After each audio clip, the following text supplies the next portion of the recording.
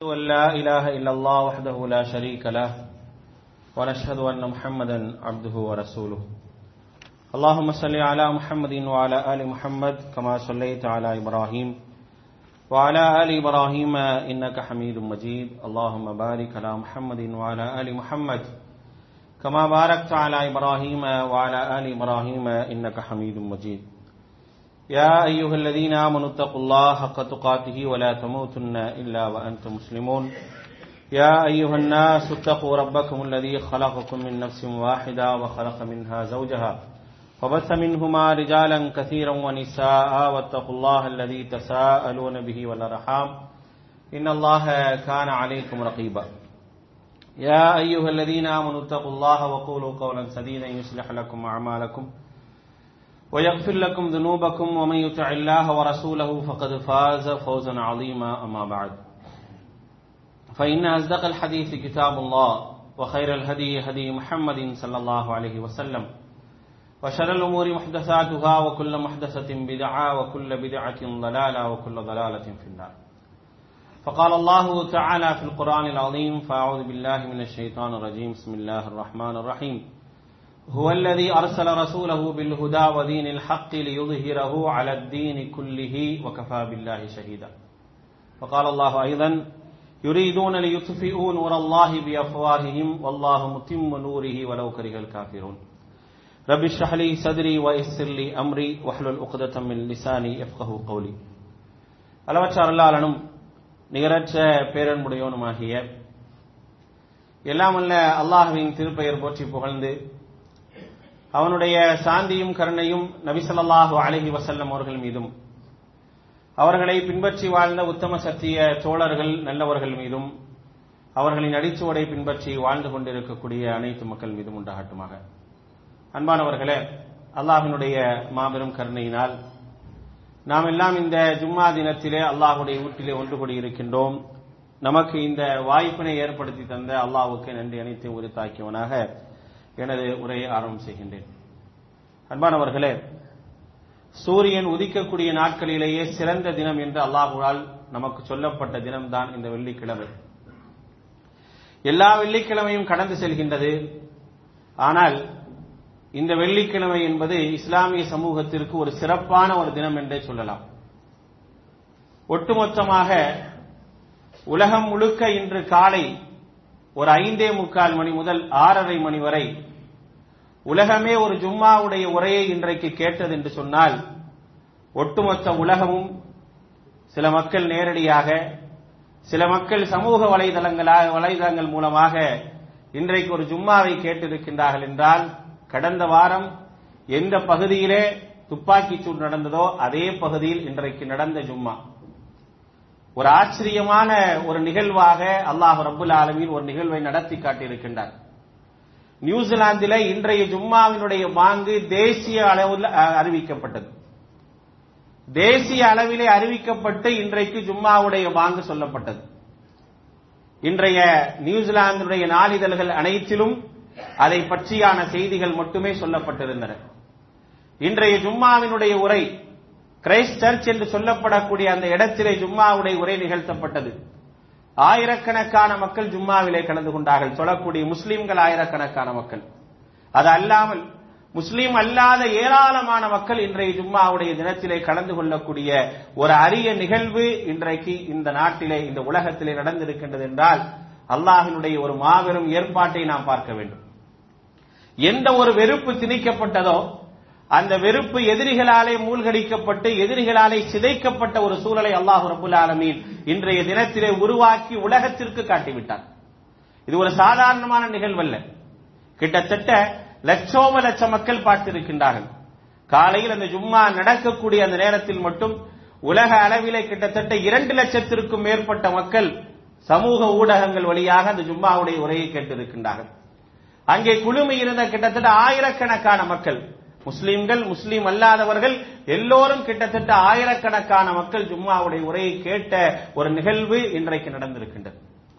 இந்த நிகழ்வை பற்றி சொல்லும்போது அல் ஜசீராவினுடைய அந்த பத்திரிகை ஊடகவியாளர் குறிப்பிடும் போது சொல்கின்றார், இது இஸ்லாமோபியாவுக்கு எதிராக நடந்த ஒரு ஜும்மாவுடைய உரையாகத்தான் இன்றைக்கு நாம் இதை பார்க்க வேண்டி இருக்கின்றது என்ற ஒரு செய்தியும் அந்த ஊடகவியலாளர் பதிவு செய்யாமல் கிடையாது. அன்பானவர்களே, இஸ்லாத்திற்கு எதிரான சிந்தனைகள், அதற்கு பெயர்தான் இஸ்லாமோபோபியா என்று சொல்வார்கள். அப்படி என்றால் இஸ்லாத்தை பற்றியான அச்சுறுத்தலை ஏற்படுத்துவது, இஸ்லாத்தை பற்றியான வெறுப்பை திணிப்பது, இதுதான் இதற்குரிய அர்த்தம். இந்த இரண்டையும் உலகத்திற்கு மத்தியிலே முழுமையாக கொண்டு சேர வேண்டும் என்பதை ஒரு தொழிலாகவே செய்கின்றார்கள். 2018ஆம் ஆண்டு ஒரு புத்தகம் வெளியிடப்பட்டது. அந்த புத்தகத்துடைய பெயர் என்ன தெரியுமா? இஸ்லாமிய வெறுப்பு தொழில் என்று ஒரு புத்தகம் வெளியிடப்பட்டது. தமிழிலும் அந்த புத்தகம் வெளிவந்திருக்கின்றது. இஸ்லாமிய வெறுப்பு தொழில். இஸ்லாத்தின் மீது வெறுப்பை கொண்டு வருவதையே தொழிலாக ஒரு கூட்டம் செய்து கொண்டிருக்கின்றது. இஸ்லாத்தின் மீது வெறுப்பை எப்படியாவது உள்ளே செலுத்திவிட வேண்டும் என்பதற்கான ஒரு தொழிலாகவே செய்து கொண்டிருக்கின்றார்கள். அதனால் தான் அந்த பத்திரிகையினுடைய ஆசிரியர் அதற்கு பெயரை இஸ்லாமிய வெறுப்பு தொழில் என்று வைத்திருக்கின்றார். அதில் குறிப்பிடக்கூடிய விஷயங்கள் எல்லாம் எப்படி இஸ்லாத்தின் மீது வெறுப்புகள் திணிக்கப்படுகின்றன, அதுக்கான காரணமானவர்கள் எல்லாம் யார் என்பதை தொடர்ச்சியாக அவர் என்ன செய்கிறார்னா அந்த பத்திரிகையில சொல்லிக் கொண்டே வருகின்றார்.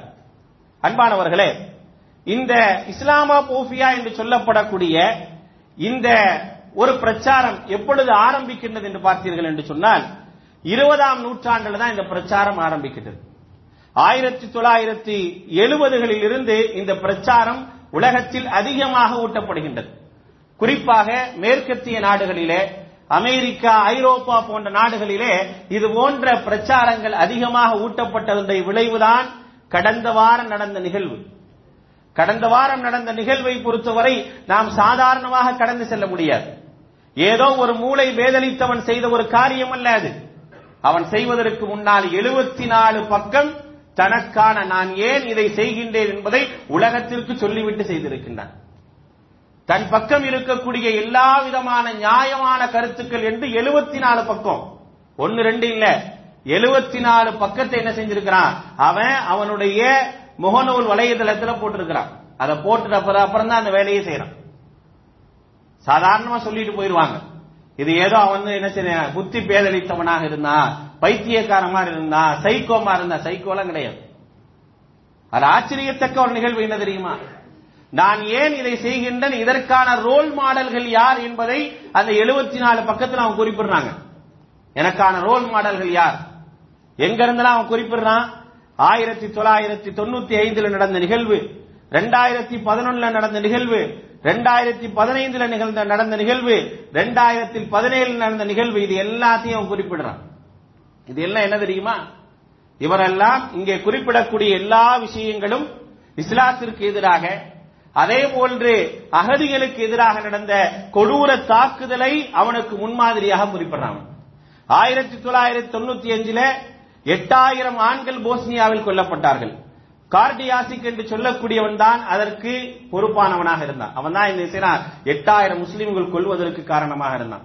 அவனை நான் என் முன்மாதிரியாக எடுக்கிறேன், அவனை என் முன்மாதிரியாக நான் எடுக்கிறேன் அப்படின்னு சொல்றான்.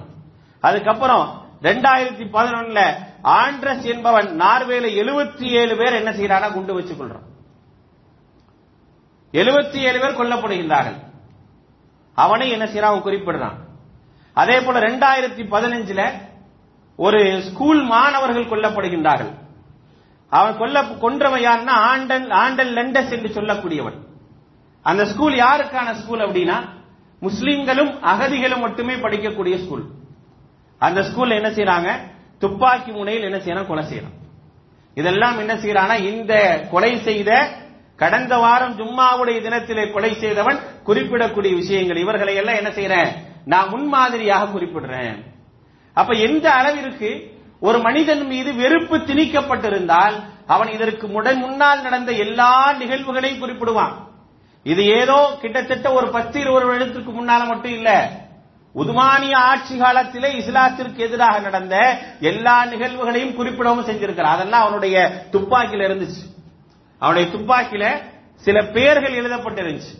அந்த பெயர்கள்ல என்ன தெரியுமா, உதுமானியா ஹிலாபத் காலத்தில் உதுமானியா ஹிலாபத் விழுந்ததற்கும் அங்கே கிறிஸ்தவர்களுடைய அந்த கைகள் ஓங்கி இருந்ததா இல்லையா?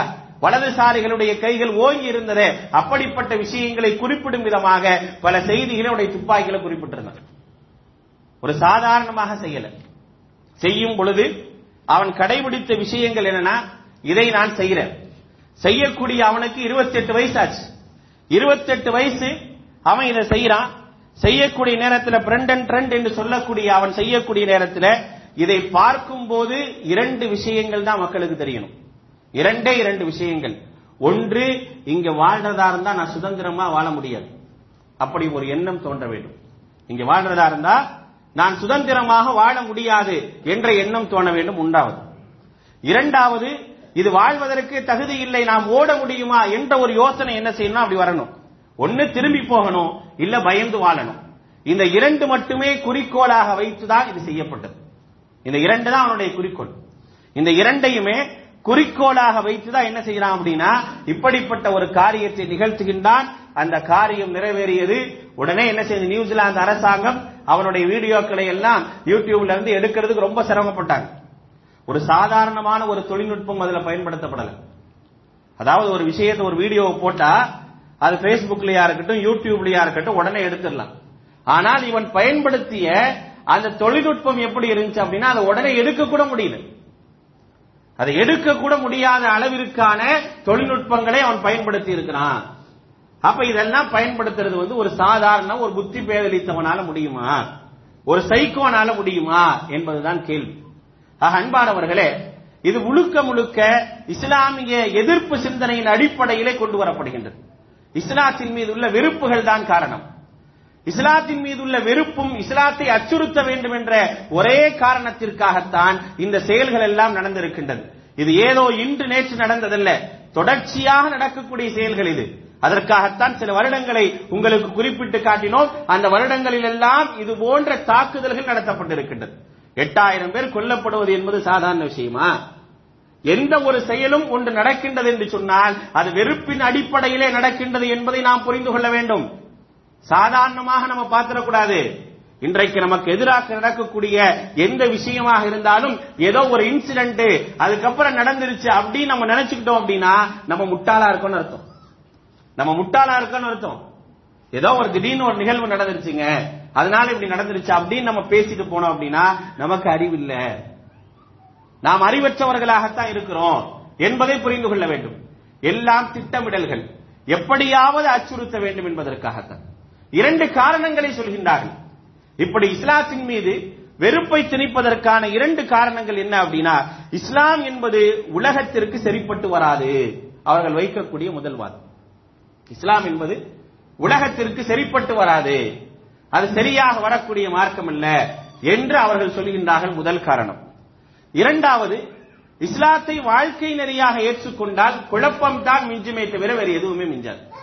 இஸ்லாத்தை வாழ்க்கை நெறியாக ஏற்றுக்கொண்டால் குழப்பம் தான் மிஞ்சும். அதனால் நீங்கள் குழப்பமான ஒரு கொள்கையை ஏற்றுக்கொள்வீர்களா, குழப்பமான ஒரு கொள்கையை ஏற்றுக்கொள்வீர்களா, சரிப்பட்டு வராத ஒரு நடைமுறையை நீங்கள் உங்களுடைய வாழ்க்கையில எடுத்து செயல்படுத்துவீர்களா என்ற பிரச்சாரங்கள் மேற்கொள்ளப்பட்டு வெறுப்பு திணிக்கப்படுகின்றது. இதுல முக்கியமான பங்கு யாருக்கு இருக்குது? ஊடகங்களுக்கு தான் இருக்கு. முக்கியமான பங்கு யாருக்கு அப்படின்னா ஊடகங்கள் தான் இதில் மிக முக்கியமான பங்கு வகிக்கின்றன. எந்த அளவிற்கு வெறுப்பை திணிக்க முடியுமோ அந்த அளவிற்கு திணிப்பார்கள். நீங்க ரொம்ப வேணா கடந்த வாரம் நடந்த நிகழ்வை பொறுத்த வரைக்கும் அந்த அரசாங்கம் சொல்கின்றது ஒரு பயங்கரவாதியினால் செய்யப்பட்ட ஒரு செயல் என்று. நம்ம இந்திய ஊடகங்கள்ல அதை பற்றியான ஒரு வார்த்தை நீங்க பார்த்திருக்க முடியுமா? இதே ஒரு முஸ்லீம் செய்தால் அவன் பயங்கரவாதி, தீவிரவாதி, அவனுக்கு என்று ஒரு அமைப்பு, அந்த அமைப்புக்கு என்று ஒரு பெயர், இப்படியாக உலக அளவிலே ஒரு செயல் பேசப்படும். ஆனால் பாதிக்கப்பட்டது முஸ்லீம் என்று சொன்னால் அங்கே பேசப்படக்கூடிய வார்த்தையே வேற. ஒரு நபர், ஒரு ஆஸ்திரேலியவர், அங்கிருந்து வந்தவர் இதை செய்தார் அப்படின்னு சொல்லுவாங்க. அல்லாஹுடைய பெரும் கிருபை, அல்லாஹ் ரப்பல் ஆலமீன் காப்பாற்றி விட்டான். என்ன நடந்திருக்கு? முதல்ல ஒரு பள்ளிவாசல், அந்த பள்ளிவாசல்ல போய் துப்பாக்கி சூடு நடத்தப்படுகின்றது. நடத்தப்படக்கூடிய இடத்துல கிட்டத்தட்ட அவர் ஒரு 4-5 துப்பாக்கியும் கார் நிறைய வெடிகுண்டுகளை நிறைத்து போறார். இது எப்படி எந்த ஒரு விஷயத்தை நினைவுபடுத்துது அப்படின்னா 2011 ஆண்ட்ரஸ் நார்வேல நடத்திய அதே மெத்தட் தான் இங்கே நடத்தப்பட்டிருக்கு. ஆண்ட்ரஸ் நார்வேல் நடத்திய அதே மெத்தடு தான். கார் நிறைய குண்டுகள், கையில துப்பாக்கிகள், அதே போலதான் போயிருக்கிறாங்க. போய் என்ன செய்யப்பட்டிருக்குது, முதல்ல ஒரு பள்ளிவாசலை முடிச்சாச்சு. ஒரு பள்ளிவாசலை சுட்டு முடித்து விட்டு அடுத்த பள்ளிவாசலுக்கு போகின்றார். அடுத்த பள்ளிவாசலும் சுட்டுவிட்டு எந்த விதமான இறக்கமும் இல்லாமல் ஒரு 3 வயது குழந்தை என்பது கூட பாராமல் சுட்டுக் கொள்ளக்கூடிய ஒரு நிலை. ஒரு பெண்மணி ஓடி வராங்க, யாராவது காப்பாத்துங்க அப்படின்னு ஓடி வரக்கூடிய அந்த பெண்மணியும் இரக்கம் இல்லாமல் சுட்டுக் கொள்ளக்கூடியவனாகத்தான் அவர்கள். அப்படிலாம் என்ன செய்ய முடிஞ்சிட்டு அடுத்து எடுத்துக்கொண்டு போகும்போது என்ன செய்யறாங்க, 37 நிமிடங்கள்ல போலீஸ் அவனை வந்து பிடிக்குது. அல்லாஹ் ஏதோ என்ன செஞ்சிருக்கிறான், அல்லாஹ் காப்பாற்றி விட்டான்னு இல்லைன்னா மிகப்பெரிய ஒரு பேரிழப்பை ஏற்படுத்தி இருப்பான். அப்படிப்பட்ட பேரிழப்பு ஆயுதங்கள் எல்லாம் ஒரு இடத்தில் இருந்தது என்ற ஒரு செய்தியை நம்ம பார்க்கிறோம். ஆக அன்பானவர்களே, வரலாறு என்பது நாம் தெரிந்து கொள்ள வேண்டிய மிக முக்கியமான விஷயம். எப்படிப்பட்ட ஒரு வரலாற்று சிந்தனையை இஸ்லாத்திற்கு எதிராக ஊட்டப்பட்டு இருக்கின்றது என்று பாருங்கள். ஆனால் இஸ்லாமிய சமூகத்திற்கு தன்னுடைய சொந்த வரலாறே தெரியாது. எங்கிருந்து ஆரம்பிக்கிறார், அந்த துப்பாக்கியில போட்டிருந்த எல்லா விஷயங்களும் பாருங்க, எல்லா விஷயத்தையும் பார்த்தீங்க அப்படின்னா டர்கோ போகாஸ் என்று சொல்லப்படக்கூடிய ஒரு கிரேக்க மொழி வார்த்தை, அதுக்கு என்ன அர்த்தம், துருக்கி கொலைகாரர்கள் என்று பொருள். அதே போல 1381 ஆண்டு நடந்த உதுமானிய சுல்தானுக்கு எதிராக படுகொலை செய்யப்பட்ட செர்பிய படை தளபதியுடைய பெயரை அவங்க குறிப்பிட்டிருந்தாங்க. எல்லா வரலாறுகளும் இஸ்லாத்திற்கு எதிராக நடந்த வெறுப்பினுடைய எல்லா வரலாறுகளையும் பதிவு செய்து வைத்திருக்கின்றார்கள். ஆனால் இஸ்லாமிய சமூகம் எந்த வரலாறையாவது தெரிந்து வைத்திருக்கின்றதா? நம்முடைய வரலாறாவது இந்த இஸ்லாமிய சமூகத்திற்கு தெரியுமா? தெரியாது. சரி, நீ பாதிக்கப்பட்ட வரலாறுகளாவது இந்த சமூகத்திற்கு தெரியுமா என்றால் அதுவும் தெரியாது என்பதுதான் அவலத்திலும் அவலம். எதுவுமே தெரியாது. நீங்க அங்கே உலகத்தில் உலக நடைமுறைகள் இருந்து சாதாரணமாக இனி நடக்க வரக்கூடிய அரசியல் நடைமுறைகள் வரைக்கும் இந்த சமூகத்துடைய சாபக்கேடு என்ன தெரியுமா? தனக்கு ஏற்பட்ட ஒரு பாதிப்பினுடைய வரலாறை கூட தெரிந்து வைப்பாதவர்களாக இருக்கிறாங்க. எல்லாத்தையும் மறந்துடுவாங்க. யார் தனக்கு பாதிப்பை ஏற்படுத்தினானோ, தனக்கு எதிராக மிகப்பெரிய ஒரு சதி செய்தானோ அவனுக்கு பின்னால் அலையக்கூடிய சமூகமாகத்தான் இன்று வரைக்கும் இஸ்லாமிய சமூகம் இருக்கின்றது. இன்றைய அரசியல் நிகழ்வு வரைக்கும் அப்படித்தான். நேற்று யார் எங்களை அடித்தார்களோ அவர்களுக்காக நாங்கள் கொடிபிடித்து செல்வோம் என்ற ஒரு அவல நிலை தான் இந்த சமூகத்தில் இருக்குது. எங்க நீங்க இந்த சமூகத்தில் மாற்றத்தை ஏற்படுத்த போறீங்க, இந்த சமூகத்தை காப்பாற்ற போறோம் என்று கூக்குரல் இடர்கள் எல்லாம் எப்படி மாற்றம் ஏற்படுத்த போறாங்க? ஒண்ணுமே செய்ய மாட்டாங்க. ஆக எந்த விதமான உணர்வற்ற ஒரு சமூகம் தான் இருந்து கொண்டிருக்கின்றது. தனக்கு எதிராக எப்படிப்பட்ட ஒரு சூழல்கள் எல்லாம் இந்த உலகத்தில் நடந்தேறிக் கொண்டிருக்கின்றது என்பதை புரியாதவர்களாகவே இருந்து கொண்டிருக்கின்றார். இதெல்லாம் நமக்கு தெரியணும். ஒரு சமூகம் இந்த உலகத்தில் வளர வேண்டும் என்று சொன்னால் அந்த சமூகத்துடைய வரலாறு மிக முக்கியமான ஒன்று. அந்த சமூகம் தன்னுடைய வரலாறை தெரிந்து கொள்ள வேண்டும். ஆனால் இந்த இஸ்லாமிய சமூகத்துடைய வரலாறு என்ன தெரியுமா? உலக அளவுல வேணாங்க, இந்திய அளவுல இந்த இஸ்லாமிய சமூகத்திற்கு வரலாறு இருக்குதா? அந்த வரலாறுகள் எல்லாம் திட்டமிட்டு அளிக்கப்பட்டவைகளாகத்தான் இன்றைய வரலாறுகள் இருக்கின்றது. எந்த வரலாறிலாவது இஸ்லாமியருடைய பெயர்கள் குறிப்பிடப்படுகின்றதா? வரலாற்று புத்தகங்களாக இருக்கட்டும், வரலாற்று சுவடுகளாக இருக்கட்டும், எவைகளெல்லாம் வைக்கப்பட்டிருக்கின்றனவோ அதிலெல்லாம் இந்த சமூகத்துடைய வரலாறு, இந்த சமூகத்துடைய தியாகம் ஏதாவது பதிவு செய்யப்படுதா? பதிவு செய்யப்படாது. இந்த சமூகம் செய்யக்கூடிய நல்லறங்கள் கூட மிக பெரிதாக தெரியாது. ஆனால் இந்த சமூகம் ஏதேனும் ஒரு தீமை செய்தது என்றால், சமூகத்தில் ஒருவன் செய்தான் என்றால் அது உலக அளவிலே சொல்லப்படும். அதுதான் இஸ்லாமோபோபியா என்று சொல்வார்கள். எப்படியாவது வெறுப்பை, இஸ்லாத்தின் மீது உள்ள வெறுப்பை மக்களுக்கு மத்தியில் திணிக்க வேண்டும். அந்த வெறுப்பை திணிப்பதற்கான எந்த வேலைகளை வேண்டுமானாலும் செய்வார்கள். ஆனால் ஒரு மிகப்பெரிய ஒரு ஆச்சரியம், அல்லாஹ் சொல்றானே இல்லையா, வமக்கரு வமக்கர் அல்லாஹ், சூழ்ச்சிகளுக்கெல்லாம் சூழ்ச்சிக்காரன் அல்லாஹ் என்ற ஒரு நிகழ்வை அல்லாஹ் ரப்புல் ஆலமீன் கடந்த வாரத்தின் போது ஏற்படுத்தியிருக்கிறார். கடந்த வாரம் ஒரு நிகழ்விலே மிகப்பெரிய ஒரு மாற்றத்தை அல்லாஹ் ஏற்படுத்தியிருக்கிறார். மக்கள் எல்லாம் ஒன்று கூடி, பலரும் சராசரியாக இருக்கக்கூடிய எல்லா மக்களும் இஸ்லாமிய மக்களுக்காக நாங்கள் பாதுகாப்புக்கு வருகின்றோம் என்று ஓடோடி வரக்கூடிய ஒரு சூழலை அல்லாஹ் உருவாக்கியிருக்கிறார். இதுதான் அல்லாஹ் செய்யக்கூடிய சூழ்ச்சி. அல்லாஹ் எப்படி சூழ்ச்சி செய்வான் என்பதை இந்த நிகழ்வின் மூலமாக புரிந்து கொள்ளலாம். நேற்று வரை கிரைஸ்ட் சர்ச் என்று சொல்லப்படக்கூடிய அந்த இடம் தெரியுமா? 100 பள்ளிவாசல் தெரியுமா? ஆனால் இன்றைக்கு உலகம் முழுக்க அந்த பள்ளிவாசலுடைய உரையை கேட்கின்றது என்று சொன்னால் எவ்வளவு பெரிய ஏற்பாட்டை அல்லாஹ் ரப்பல் ஆலமீன் செய்திருக்கின்றார். எவ்வளவு பெரிய ஏற்பாடு, அல்லாஹ்வுடைய ஏற்பாடு. எப்படி அவருடைய சூழ்ச்சிகள் முறியடிக்கப்பட்டது என்பதை சற்று நாம் கவனத்தில் கொள்ள கடமைப்பட்டிருக்கின்றோம். இதுதான் படைத்தவன், நம்மை படைத்த ரப்புல் ஆலமீன். இது யம்குரு பிக்கல்லதீன கஃபரு லியுஸ்பிதூக வ யக்துலூக வ யக்ருஜூக வ யம்குருன வ யம்குருல்லாஹ் வல்லாஹு கைருல் மாக்கிரீன். சூழ்ச்சி செய்வார்கள். எதற்காக சூழ்ச்சி செய்வார்கள்? அவர்கள் இருக்கக்கூடிய பகுதியிலே அச்சமோடு வாழ வேண்டும் என்பதற்கான சூழ்ச்சி செய்வார்கள், அல்லது அவர்களை கொல்வதற்காக சூழ்ச்சி செய்வார்கள், அல்லது ஊரை விட்டு விரட்டுவதற்காக சூழ்ச்சி செய்வார்கள். இது எல்லாம் நீங்க நடக்குதா இல்லையா? இந்த மூணு தான் நமக்கு எதிராக நடக்குது. ஒன்னு, நீ வாழ், எந்த நாட்டில் வேண்டுமானாலும் வாழ்ந்து கொள். ஆனால் நீ வாழும் போது எப்படி வாழ வேண்டும்? ஒரு பயத்தோடு, ஒரு அச்சத்தோடு தான் வாழணும். நான் என்ன சொல்றேனோ அதை ஏற்றுதான் நடக்கணும். நான் உனக்கு என்ன சட்டத்தை சொல்றேனோ அந்த சட்டத்தின் அடிப்படையில் தான் நீ வாழ வேண்டும், அதை மீறி வாழக்கூடாது. அப்படி ஒரு நிலை உருவாக்கி இருக்கின்றார்கள். அல்லாஹ் சொல்றான், இது யம்குர் பிக்கல்லதீன கஃபரு லியுஸ்பிதூ அவ் யக்துலூ. இரண்டாவது, கொலை செய்வார்கள், உங்களை கொலை செய்ய வேண்டும் என்று சூழ்ச்சி செய்வார்கள். அவ் யக்ருஜூக், அல்லது ஊரை விட்டு விரட்டணும் சூழ்ச்சி செய்வார்கள். இதுதான் இன்னைக்கு நடக்குது. இதுதான் இப்படிப்பட்ட ஒரு வெறுப்புணர்வு தான் நடக்குது. இதெல்லாம் தொடர்ச்சியான சூழ்ச்சிகள். அல்லாஹ் சொல்லி காட்டுகின்றான், வயம்குருன வயம்குருல்லாஹ், அவர்கள் இப்படிப்பட்ட சூழ்ச்சிகளை செய்து கொண்டே இருப்பார்கள். வல்லாஹு கைருல் மாக்கிரீன், அல்லாஹு தஆலா சூழ்ச்சியாளர்களுக்கெல்லாம் சிறந்த சூழ்ச்சியாளனாக இருக்கிறார். அந்த சூழ்ச்சி அல்லாஹ் ரப்பல் ஆலமீன் இன்றைக்கு நமக்கு கண்கூடாக காட்டிவிட்டார். சூழ்ச்சிகள் எப்படி முறியடிக்கப்பட்டது, எப்படி. இப்ப எல்லாம் உலகத்திற்கு மிகப்பெரிய ஒரு சங்கடம் என்ன தெரியுமா? உலகத்திற்கு மிகப்பெரிய ஒரு சங்கடம் என்ன தெரியுமா? ஒரு நிகழ்வை ஒரு நாடு இவ்வளவு பெரிய விஷயமாக எடுத்து அந்த நிகழ்வுக்காக ஒரு நாட்டினுடைய பிரதமர் முதற்கொண்டு எல்லோரும் வழிந்து கொண்டு ஒரு சமூகத்திற்காக நிற்கின்றார்களே என்ற கவலை தான் இன்றைய ஊடகங்களுக்கு இருக்கு. இன்னைக்கு அதான் பெரிய கவலை. இன்னைக்கு கவலை அதான் ஆயிப்போச்சு. ஏன்னா அவங்க எதிர்பார்க்கல, இப்படி எல்லாம் நடக்கும்னு எதிர்பார்க்கல. ஆனால் நேர் மாற்றமாக நடந்த நிகழ்வு. இன்றைய காலையில பிரதமர் உட்கார்ந்து இருக்கிறார். ஜும்மாவுடைய உரையில நியூசிலாந்துடைய பிரதமர் உட்கார்ந்து இருக்கார்.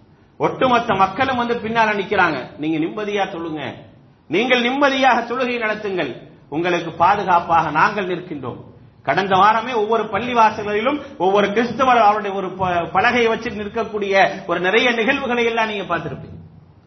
ஆக இதெல்லாம் அல்லாஹ்வினுடைய ஏற்பாடு. ஒரு நிகழ்வுக்கு பிறகு அல்லாஹ் சூழ்ச்சியை முறியடிப்பதற்காக எப்படிப்பட்ட வேலைகளை எல்லாம் பார்க்கின்றான் என்பதை நாம் தெரிந்து கொள்ள வேண்டிய அவசியம் இருக்கின்றது.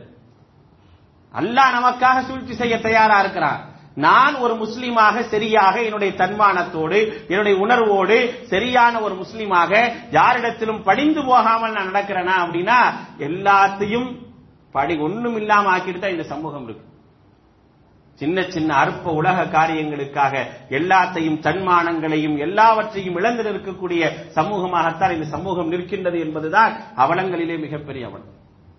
அப்ப இரண்டு விஷயங்கள் நான் ஆரம்பத்திலே சொன்ன மாதிரி, இஸ்லாத்தின் மீது உள்ள வெறுப்புக்கான காரணம், அவர்கள் வெளிப்படையாக சொல்லக்கூடிய காரணம் இதுதான், உலகத்திற்கு சரிப்பட்டு வராத மார்க்கம் இது.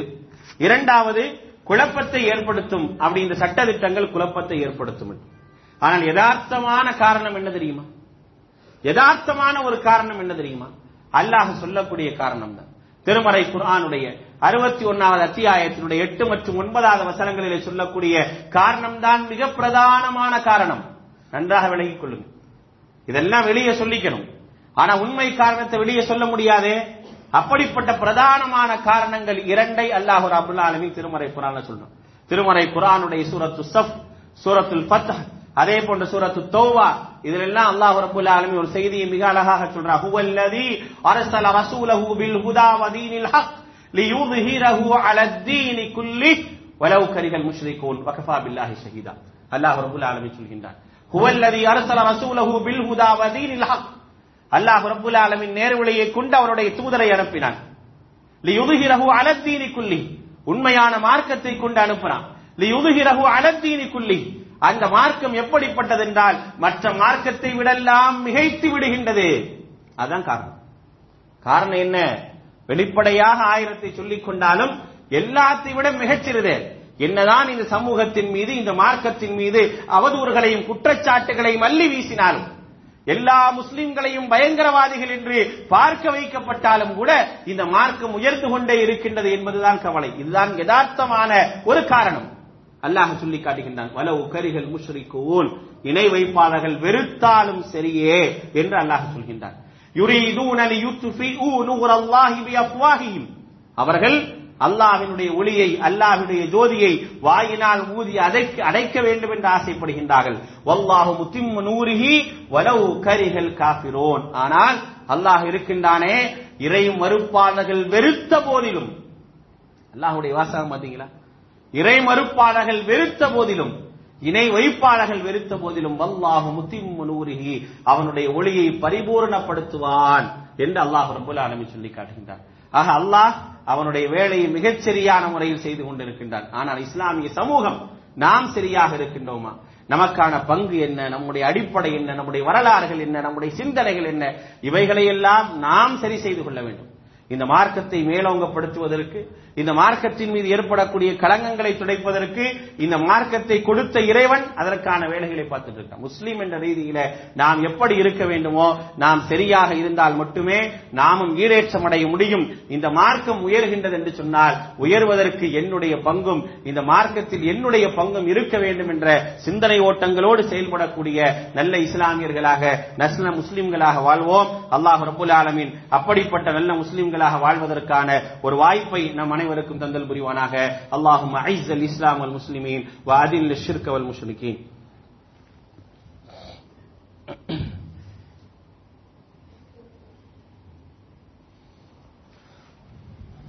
அல்ஹம்துலில்லாஹி ரப்பில் ஆலமீன் வஸ்ஸலாத்து வஸ்ஸலாமு அலா ரசூலில் அமீன் முஹம்மதின் வ ஆலிஹி வ ஸஹ்பிஹி அஜ்மஈன். அம்மா பஅத். ஃபஅஊது பில்லாஹி மினஷ் ஷைத்தானிர் ரஜீம். பிஸ்மில்லாஹிர் ரஹ்மானிர் ரஹீம். வலா தஹினு வலா தஹ்ஸனு வ அன்துமுல் அஅலவுன் இன் குன்தும் முஃமினீன். அன்பானவர்களே, அல்லாஹ் ரப்பல் ஆலமீன் திருமறை குர்ஆனிலே சொல்கின்றான், நம்பிக்கையாளர்களை பார்த்து சொல்கின்றான், நீங்கள் நம்பிக்கையாளர்களாக இருந்தால், உண்மையான நம்பிக்கையாளர்களாக இருந்தால், வலா தஹினு வலா தஹ்ஸனு, நீங்கள் கவலைப்படாதீர்கள், தைரியத்தை இழந்து விடாதீர்கள், வ அன்துமுல் அஅலவுன், நீங்களே உயர்ந்தவர்கள், இன் குன்தும் முஃமினீன், நீங்கள் நம்பிக்கையாளர்களாக இருந்தால் என்று அல்லாஹ் ரப்பல் ஆலமீன் திருமறை குர்ஆன்ல சொல்லி காட்டுறார். இந்த வசனம் இன்றைய காலகட்டத்தில் நாம் அதிகமாக சிந்திக்க வேண்டிய வசனம். இன்னைக்கு என்ன நடக்குது அப்படின்னா, இந்த சமூக வலைதளங்கள்லாம் பார்த்தீங்க அப்படின்னா, என்னமோ மிகப்பெரிய ஒரு இழப்பு நமக்கு ஏற்பட்ட மாதிரியும், இழப்பு ஏற்படுறது மாதிரியும் தவறான பகிர்தல்கள், தவறான புரிதல்கள் நிறைய இன்னைக்கு பார்க்கலாம். அதுவும் இந்த எலெக்ஷன் நேரத்தில் அல்லாஹ் அக்பர், அல்லாஹ்வை மறந்து பேசக்கூடிய மக்கள் தான் நிறைய இருக்கிறாங்க. நான் கேட்கிறேன், நம்மளாம் முஸ்லீம் தானே, இந்த உலகத்தில் ஒண்ணு நடந்தா அல்லாஹ்வுடைய நாட்டம் இல்லாம நடக்குமா அப்படின்னு நம்ம என்ன நினைக்கிறோம்? அல்லாஹ்வுடைய தூதர் ஸல்லல்லாஹு அலைஹி வஸல்லம் சொல்றாங்க, ஒரு பிரார்த்தனையை சொல்லி காட்டுகின்றார்கள், அல்லாஹும்ம லா யஅதி பில் ஹஸனாத்தி இல்லா அன்த, யா அல்லாஹ், ஒரு நன்மை இந்த உலகத்தில் கொண்டு வர வேண்டும் என்றால் அதுவும் உன்னால் தான் முடியும். வலா யத்ஃபஉ ஸய்யிஆத்தி இல்லா அன்த, ஒரு தீமையை தடுக்க வேண்டும் என்றால் அதுவும் உன்னால் தான் முடியும். லா ஹவுல வலா குவத இல்லா பிக், எந்த ஒரு நன்மையானாலும் எந்த ஒரு தீமையானாலும் உன்னுடைய நாட்டப்படி இன்று எதுவுமே நடக்காது என்ற ஒரு அழகான ஒரு பிரார்த்தனை. என்னைக்காவது இந்த பிரார்த்தனையை சொல்லி நம்ம ஏதாவது கேட்டிருக்கிறோம்? நம்மளே முடிவு பண்ணி, நம்மளே பேசி, என்னமோ நம்ம தான் அடுத்த ஆட்சி அதிகாரத்தை உருவாக்குற மாதிரி அல்லாஹு அக்பர், அல்லாஹ்வை மறந்து மறந்து எவ்வளவு செய்திகள். அடுத்த ஆட்சியில இன்னைக்கு இருக்கிறவங்க வந்தா நம்ம எல்லாம் ஒண்ணும் இல்லாம நாசமா போயிடுற மாதிரியே எழுதிட்டு இருக்கிறீங்க. ஏன் அல்லாஹ்னு ஒருத்தன் இல்லையா? அவன் ஒருத்தர் இருக்கானா இல்லையா? எல்லாத்தையும் மறைஞ்சிட்டு ஏன் பேசுறோம்?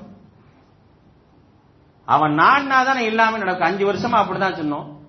சில விஷயங்கள் இருக்கத்தான் செய்யும், ஆனா அதற்கு மீறி அவர்களா எது செய்ய முடிஞ்சா? அவர்களுக்கு அல்லாஹ் எவ்வளவு இழிவுகளை தந்தா நம்ம பார்க்கலையா? நம்மளா ஏன் கற்பனை பண்ணிக்கிட்டு நமக்கு பின்னால் வரக்கூடியது அறிந்தவர்கள் மாதிரியே ஒவ்வொரு செய்தியாக ஒவ்வொருத்தரையும் பார்த்தா குப்பத்தொட்டியை விட மோசமா இருக்கு. இன்னைக்குள்ள முகநூல்கள் எல்லாம் குப்பத்தொட்டிகளை விட மோசமானதாகத்தான் வச்சிருக்கிறாங்க. எந்த இல்முல் கைப் இருக்குது? அல்லாஹ்வுடைய இல்முல் கைபோடு ஒருவன் போரிட்டான் என்று சொன்னால், ஒருவன் வாதிட்டான் என்றால் அவன் அல்லாஹ் அவனிடத்தில் போரிடுகின்றான் என்று அல்லாஹ்வுடைய தூதர் சொல்றாங்களே. உங்களுக்கு மறைவான ஞானம் இருக்குதா? நாளைக்கு என்ன நடக்கும் உங்களால சொல்ல முடியுமா? அவன் தோப்பான், இவன் ஜெயிப்பான், இத்தனை ஓட்டு இருக்கு, 300 இருக்கு, 200 இருக்கு, 400 இருக்கு, 35 இருக்குது. என்ன நீ உன்னால என்ன செய்ய முடியும்? உன்னை பொறுத்தவரை நீ அற்பத்திலும் அற்பங்கிறது இஸ்லாம். உன்னால ஒரு விஷயத்தை நினைக்கணும்னா கூட அல்லாஹ் நினைச்சாதான் முடியும். அதான் நான் வமா தஷாவுன இல்லா ஐயஷா அல்லாஹ். நீ ஒரு விஷயத்தை நினைக்கணும்னா கூட அதுக்கு அல்லாஹ்வுடைய நாட்ட வேணும். அதுதான் நம்ம புரிஞ்சுக்கங்க. நம்மளால எதுவுமே இல்லை, எதை பத்தியும் கவலைப்பட வேண்டியதில்லை, தைரியத்தை இழக்க வேண்டியதில்லை. நான் முஃமினாக இருந்தால் நான் தைரியத்தை இழக்க மாட்டேன், நான் கோழையாகி விட மாட்டேன். நான் மூமினா இல்ல அப்படின்னா தான் அதுக்குரிய அடையாளம் தான் இதெல்லாம். இன்னைக்கு எல்லாம் பாக்குறோமா இல்லையா, அதெல்லாம் அதற்குரிய அடையாளம். ஆக நம்ம மூமினாக வாழ்வோம், எந்த விதமான தைரியத்தையும் இழந்து விட வேண்டாம், கோழைகளாகி விட வேண்டாம். நாம் நம்பிக்கையாளர்கள், நம்மை உயர்த்துபவன் அல்லாஹ் என்ற சிந்தனையோடு வாழ்ந்தோம் என்று சொன்னால் நிச்சயமாக அல்லாஹ் நமக்கு பேருபகாரம் செய்யக்கூடியவனாக நம்ம இந்த உலகத்தில் நல்ல ரிசுக்கோடு வாழணும் தான் வாழ்வோம், இல்ல மரணிப்போம் தான் மரணிச்சு தான் ஆகும். அதை எந்த விதமான மாற்றம் செய்ய முடியாது என்ற சிந்தனையோடு நல்ல சிந்தனையோடு வாழுங்க. நல்ல செய்தி இருந்தால் போடுங்கள், இல்லை என்றால் தீய செய்திகளை, தவறான செய்திகளை, ஊகங்களின் அடிப்படையில் எந்த செய்திகளையும் போடாதீங்க. யூகங்கள் என்பது பொய்யனுக்கான ஒரு அடையாளம் என்பதை இஸ்லாம் சொல்லிவிட்டது. நாம் பொய்யர்களாக மாறிவிட வேண்டாம். அப்படிப்பட்ட பொய்யர்களான ஒரு சூழலில் இருந்து அல்லாஹ் ரப்பல் ஆலமீன் உங்களையும் என்னையும் காப்பாற்ற